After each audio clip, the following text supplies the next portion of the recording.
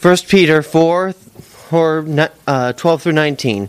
Beloved, do not be surprised at the fiery trial when it comes upon you to test you, as though something strange were happening to you. But rejoice insofar as you share Christ's suffering, that you may also rejoice and be glad when his glory is revealed. If you are insulted for the name of Christ, you are blessed, because the Spirit of glory and of God rests upon you. But let none of you suffer as a murderer, or a thief, or an evildoer, or as a meddler. Yet if anyone suffers as a Christian, let him not be ashamed, but let him glorify God in that name. For it is his time for judgment to begin at the household of God, and if it begins with us, what will be the outcome for those who do not obey the gospel? And if the righteous is scarcely saved, what will become of the ungodly and the sinner? Therefore, let those who suffer according to God's will entrust their souls to a faithful Creator while doing good. Thank you. Amen. Let's go ahead and pray. Heavenly Father, Lord, I ask that you will illuminate the Scriptures to us by your Holy Spirit. Give us understanding. Give us insight into this word today. Lord, speak through me. May what comes out of my mouth be what is proper and edifying, so that it will build us up. And God, transform us by your word. So God, I ask that you will be here present with us. And in this act of worship, as we receive the message from your word, Lord God, let us not go away from here unchanged. God, we seek to be transformed, to be like Jesus. God, and we ask that this morning. And we pray in the name of Jesus. Amen. So, y'all remember, you remember the stories of the early church from Acts, right? Remember how Jesus ascended into heaven, and how his disciples then were gathered together, ready and waiting, and Jesus had promised them that you're going to receive power when the Holy Spirit comes upon you, and then you will be, he says, you will be my witnesses. And the apostles then received the Holy Spirit at the time of Pentecost. Did you all know that last Sunday, I don't know if Matt mentioned this or anyone else did, but you know that last Sunday is the Sunday that churches around the world celebrate Pentecost? They celebrate that event that took place in Acts chapter 2, the Holy Spirit coming upon and filling the apostles so that they could go out and speak boldly. Did you know that the Holy Spirit is still alive and working? Yes, He is.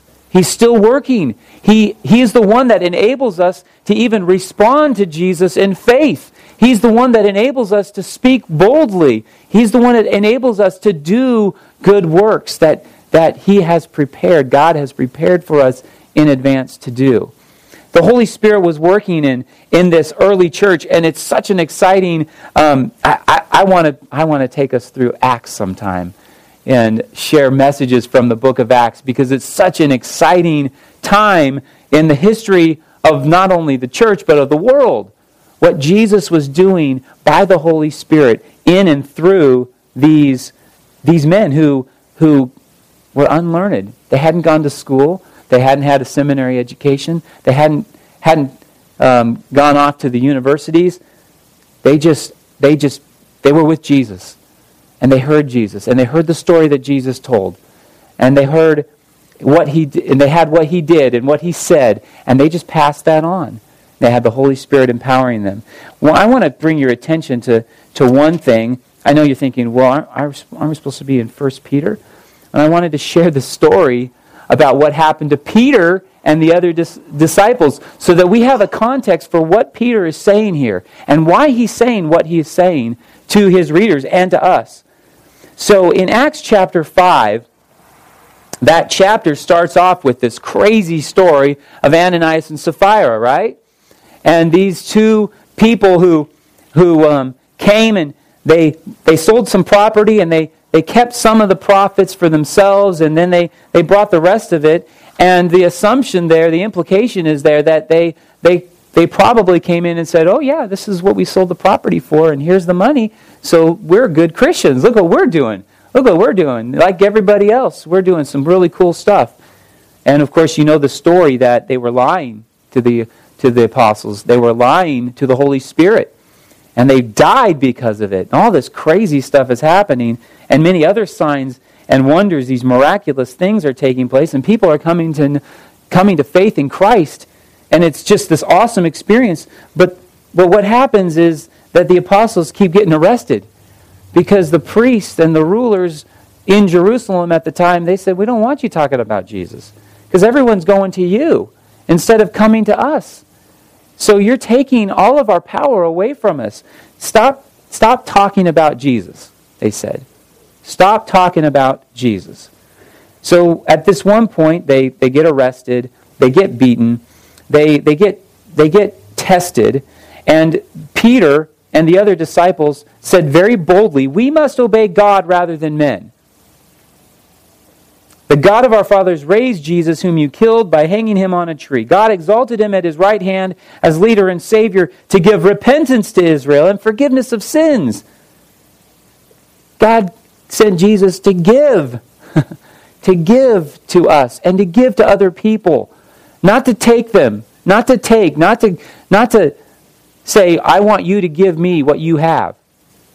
We give, for instance, offerings and gifts because he gave to us. Jesus is a giving God. God is a giving and forgiving God. And they said, we're witnesses of these things, and so is the Holy Spirit, whom God has given to those who obey him.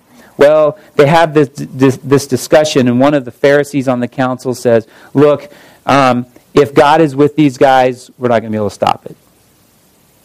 But if God's not with them, then they'll fail. Eventually it'll fail. They'll die out just like all of the other movements to try to overthrow the religious and the military and political powers. So what did they do?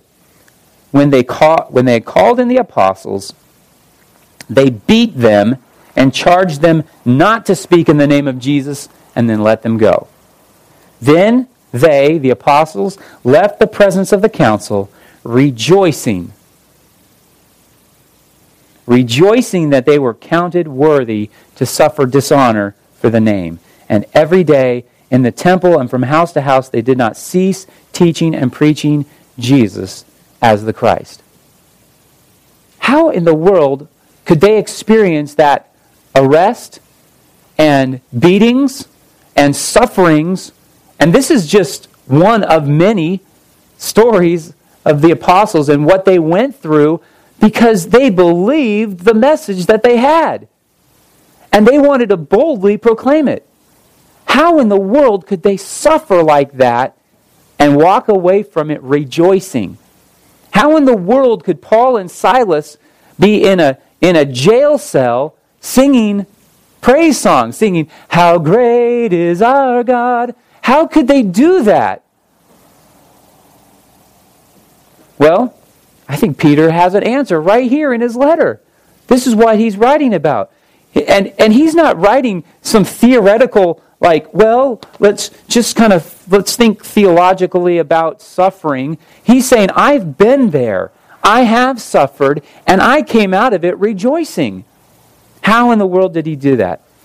Well, if you're taking notes, which maybe you're not, but if you are taking notes, I'm going to give you 4 words to write down in the blank on the back of your handout. And there are these words: joy, blessing, glory, and trust.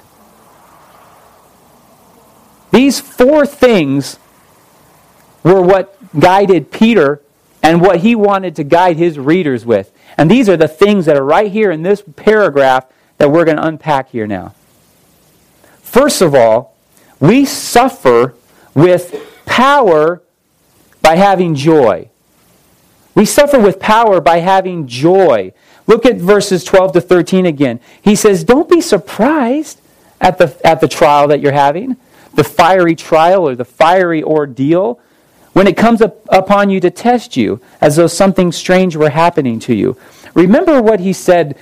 You'll have to have a really good memory, because about almost 3 months ago when we started working through 1 Peter, we saw this, that in the first chapter, that Peter said that you rejoice in God, though, in verse 6, now for a little while, if necessary, you have been grieved by various trials. Why? So that the tested genuineness of your faith, more precious than gold that perishes, though it is tested by fire, may be found to result in praise and glory and honor at the revelation of Jesus Christ.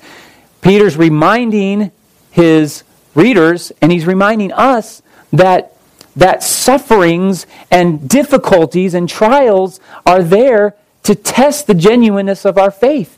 Not to say, are you going to fail? Are you going to fail? This is a test. Did you fail the test? Yes, I did.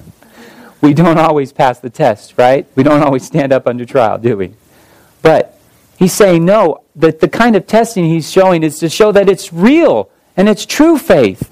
That's the testing that he's talking about. So the suffering is there to help discipline us, to show us how great it is, the treasure that we have, and how great this salvation is that we have. It's awesome. And so that's what Peter's trying to say to his readers, and he's reminding them not to be surprised.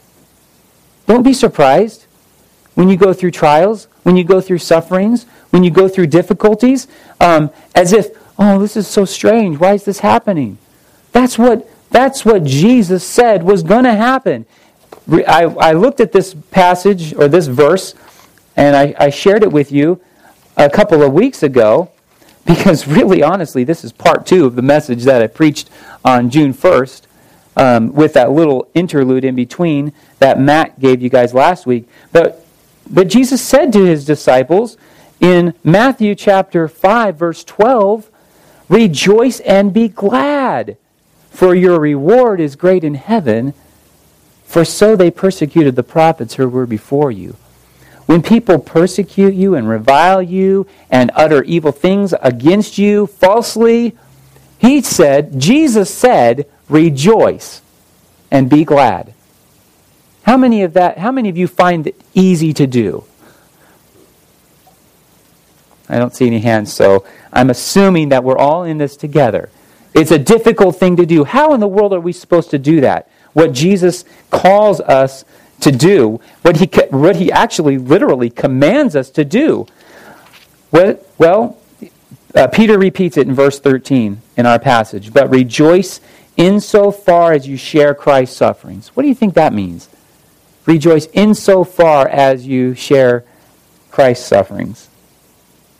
It's that if you are suffering with Christ, for the cause of Christ, for the sake of the gospel, and for the sake of Jesus, rejoice in that. Rejoice in that. That you may also rejoice and be glad when His glory is revealed. What is going to be so great about when His glory is revealed?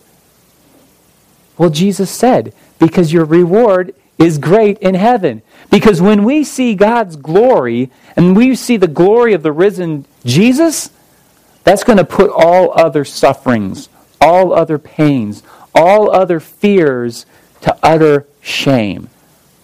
They are nothing compared with the greatness and the glory of our risen Savior Jesus. Well, he says that he goes on in the next couple of verses and he talks about blessing. He started out with joy and he talks about blessing. He says essentially that we suffer with power by receiving blessing. By receiving blessing. If you are insulted for the name of Christ, you are blessed. If you are insulted for the name of Christ, you are blessed. Back to Matthew. Matthew chapter 5 once again. I'll read the other verse. The one I skipped. When he said, blessed are you when others revile you and persecute you and utter all kinds of evil against you falsely. How? On my account.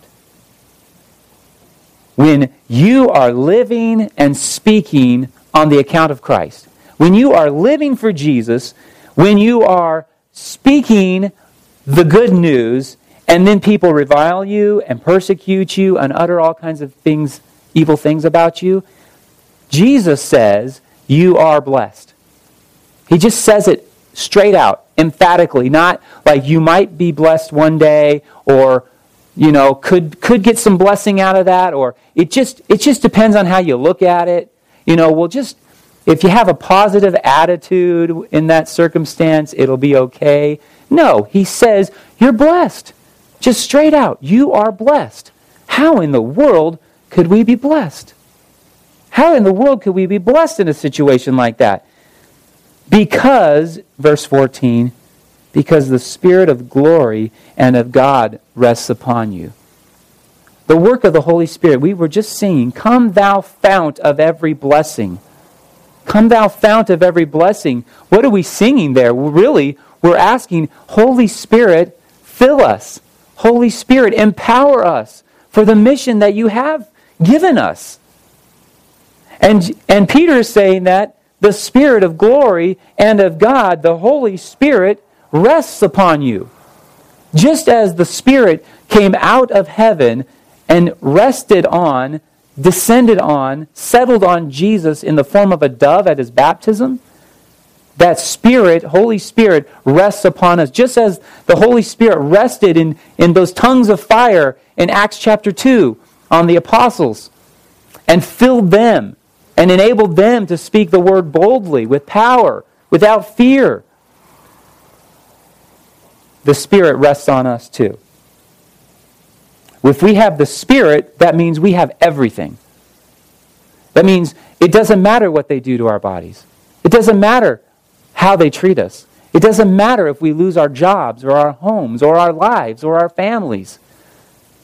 Jesus said those things are going to happen. Why are you surprised at that? Why are you surprised?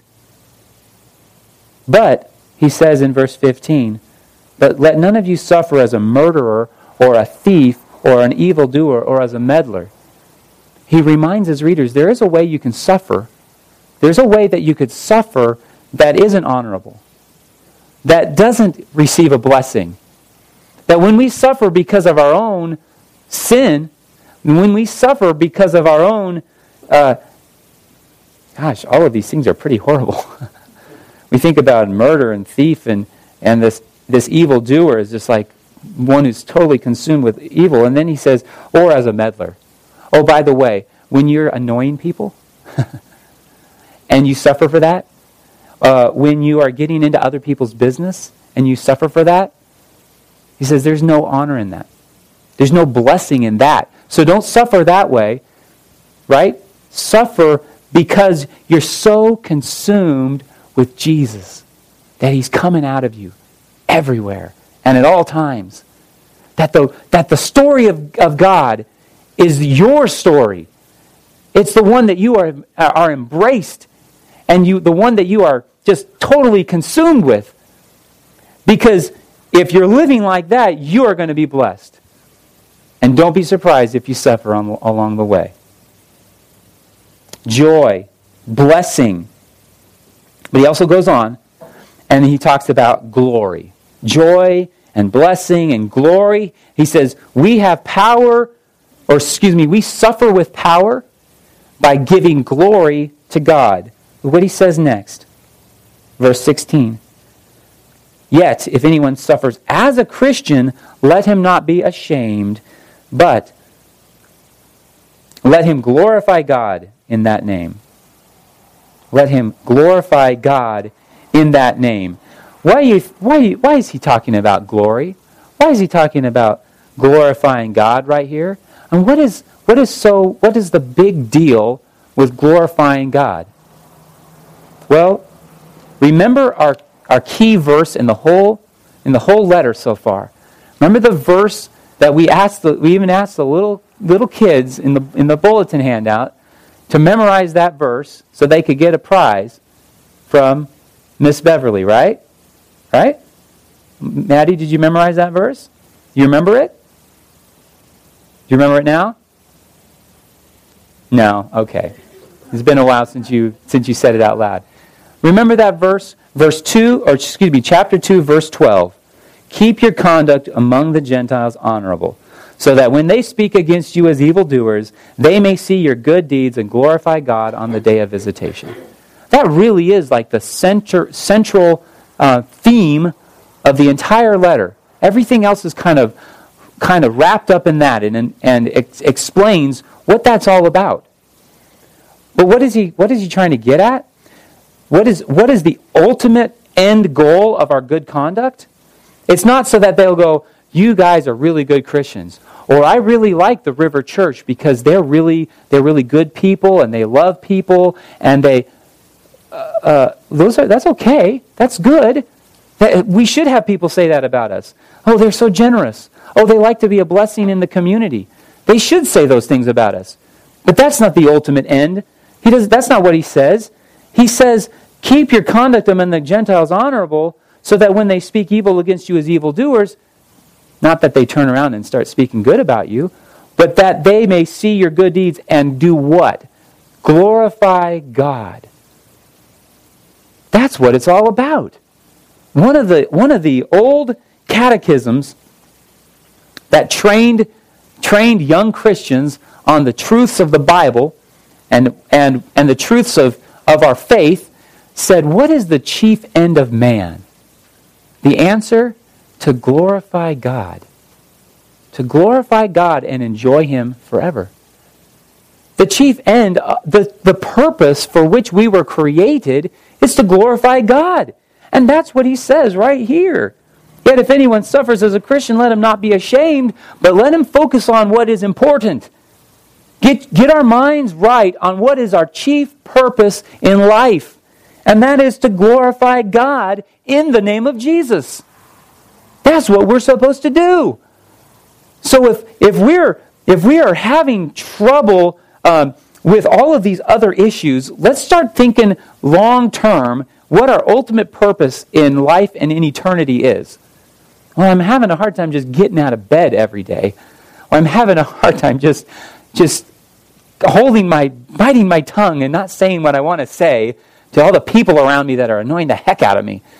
I'm really just, you know what I'm saying? That we go through that and maybe what we ought to do is raise our gaze a little bit higher and see that the ultimate end for all of us, for our creation, is the glory of God.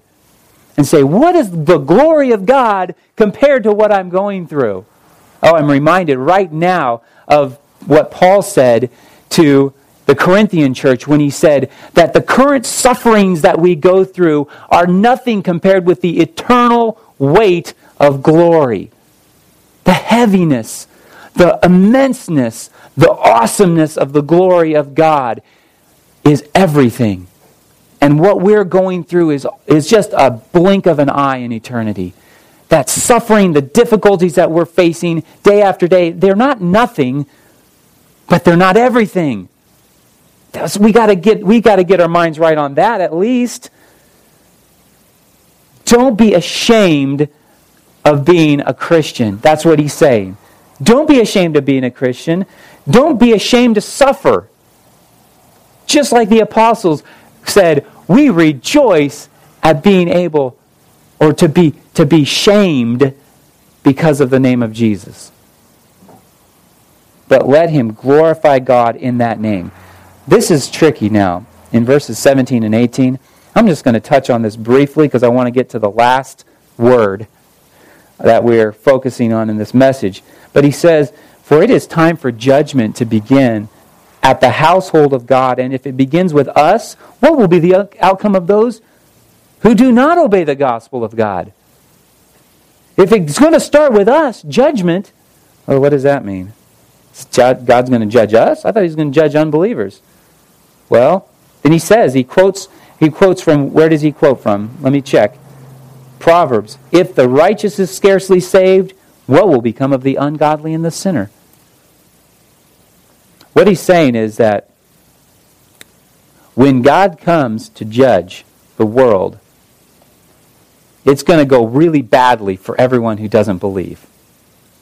In the meantime, his people, God's people, as the scriptures say, as the prophets spoke, and as if we read the book of Revelation, we see in Revelation too, that God's people are going to suffer. They're going to go through trials. They're going to go through difficulties. They're going to go through persecutions. Don't be surprised at that. Don't be surprised at it. Be prepared because it's happening. And it's going to happen. So don't be surprised at that. That's part of God's judging. Not in that He's saying, because you're an imperfect sinners, that I'm going to judge you for that. But because Jesus is, there's going to be a disciplining time. That's how the early church understood the judgment of God on His own people, that we're going to go through this time of discipline, this time of testing. And if we're experiencing that, because we are, if we're experiencing that, it's going to be a lot worse for those who are outside of God's grace. It's going to be horrible. Shouldn't that be a motivation for us to tell the saving news of Jesus to the people around us? It's going to be horrible. You're not going to want to go through that. You think everything is okay now. You don't want to face judgment. Come into the body of Christ. Come into the community of faith. Come in and receive grace from Jesus. We will suffer for a little while, and then we will live eternally in glory. Peter said he wanted his people, and he wants us to think about joy, to think about blessing, to think about glory. Then he also says that we suffer with power by placing our trust in God. Placing our trust in God. The last verse of this passage. Therefore, let those who suffer according to God's will entrust their souls to a faithful Creator while doing good. That entrusting, that is giving over our lives to God. You take care of my life. It's not mine anymore to rule. I've been doing it all my life. I've been trying to do it my way. And Peter's saying, you know what? If you're going to suffer for doing good, or according to God's will, according to literally according to the will of God, the emphasis on the will, he says, if we're going to do that, you've got to entrust your soul to the faithful Creator. What does that mean? Because how do we trust God when everything is going really badly? Trust happens when we do good despite our circumstances. The very last phrase, the very last couple of words, while doing good. That's how we trust God. Because it doesn't indicate any faith on our part to say, I believe in God, I trust in God, and then when things get bad, to turn away from doing good. When things go wrong, we end up retaliating just like everybody else in the world. Doesn't do any good.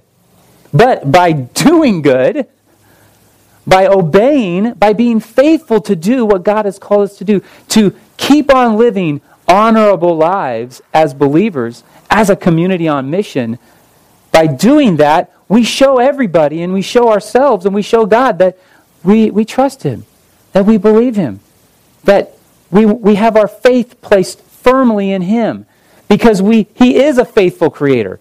We can have faith in Him because He's faithful. Just this past week, I'm going to share this quick story.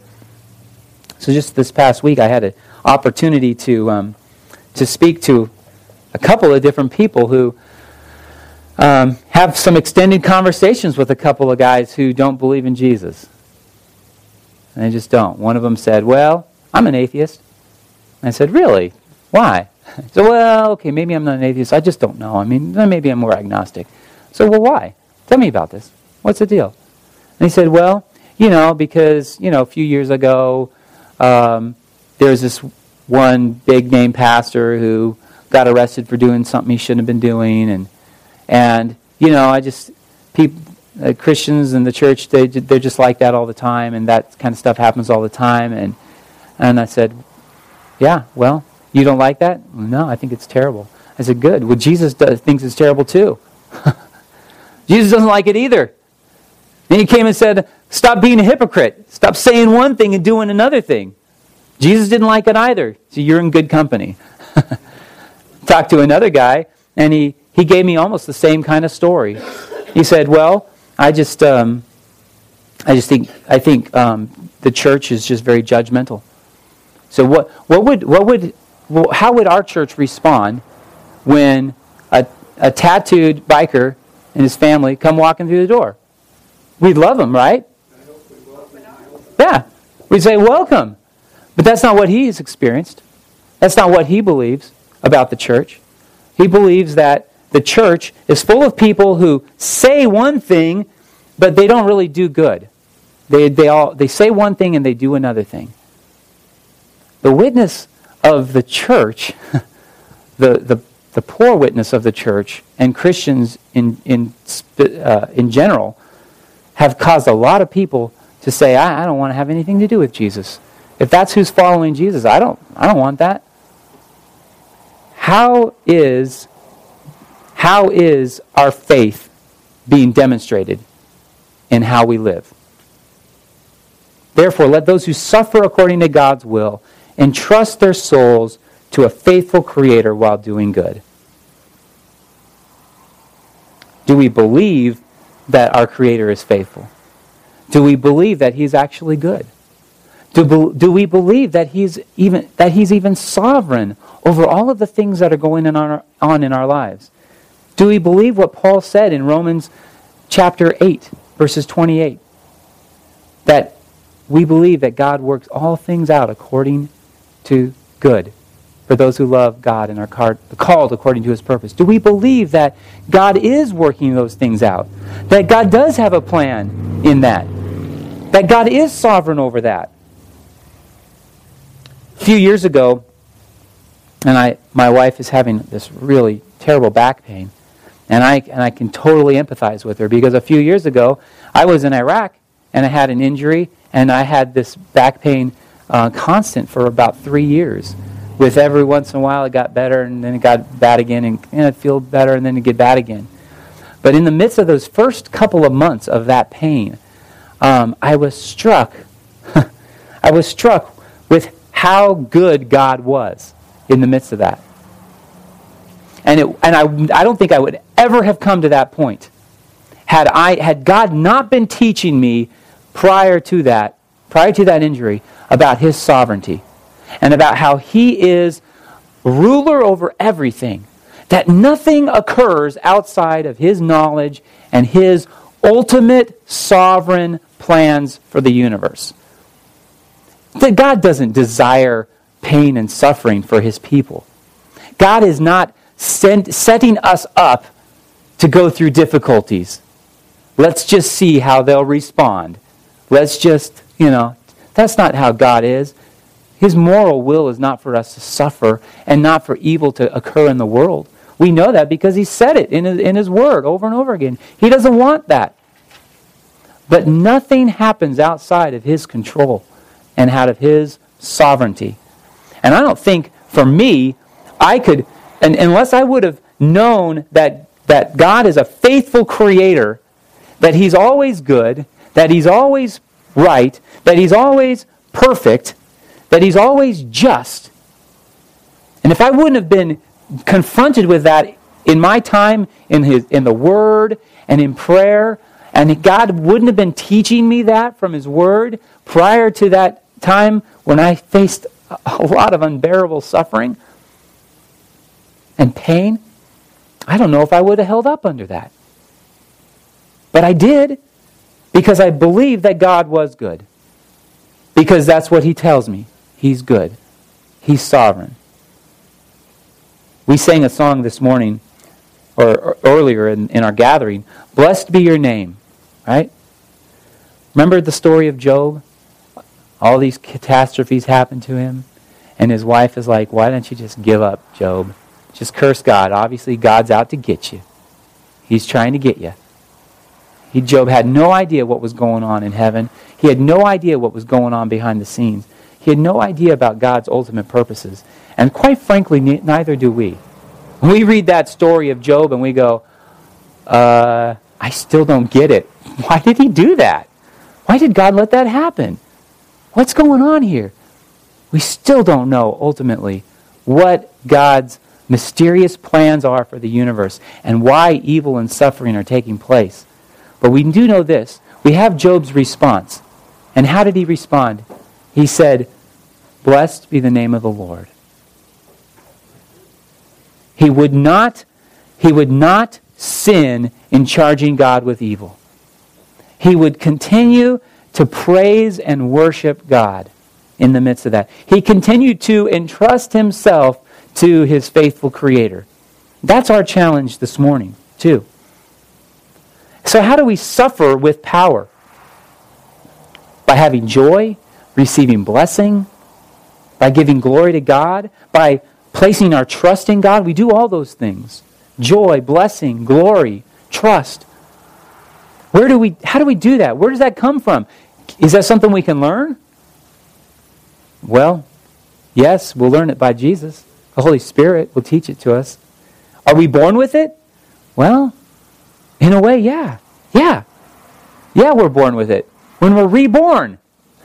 When we're born again. Remember Peter's words at the beginning of this?